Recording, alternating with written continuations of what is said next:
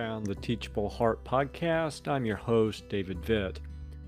Early in his letter to the Philippians, Paul announced his hopes for their church.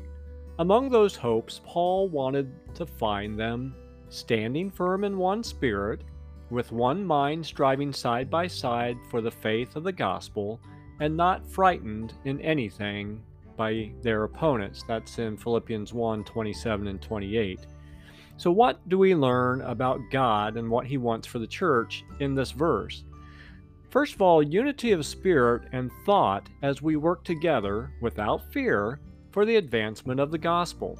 While many things can divide a church, there should be unity as we focus our efforts on advancing the hope we have in Christ.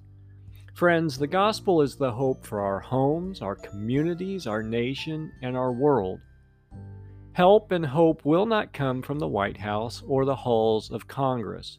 That's why God's Word tells us to strive side by side for the faith and not necessarily for our favorite politician.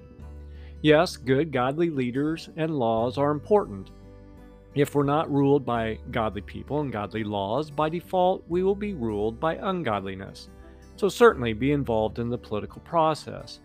But unless and until the hearts of the people are changed through faith in Christ, the masses won't be compelled to follow laws anyway. Again, the gospel is the answer we need, not just laws. So let me ask, are you united with Christ's church, working side by side to advance the faith?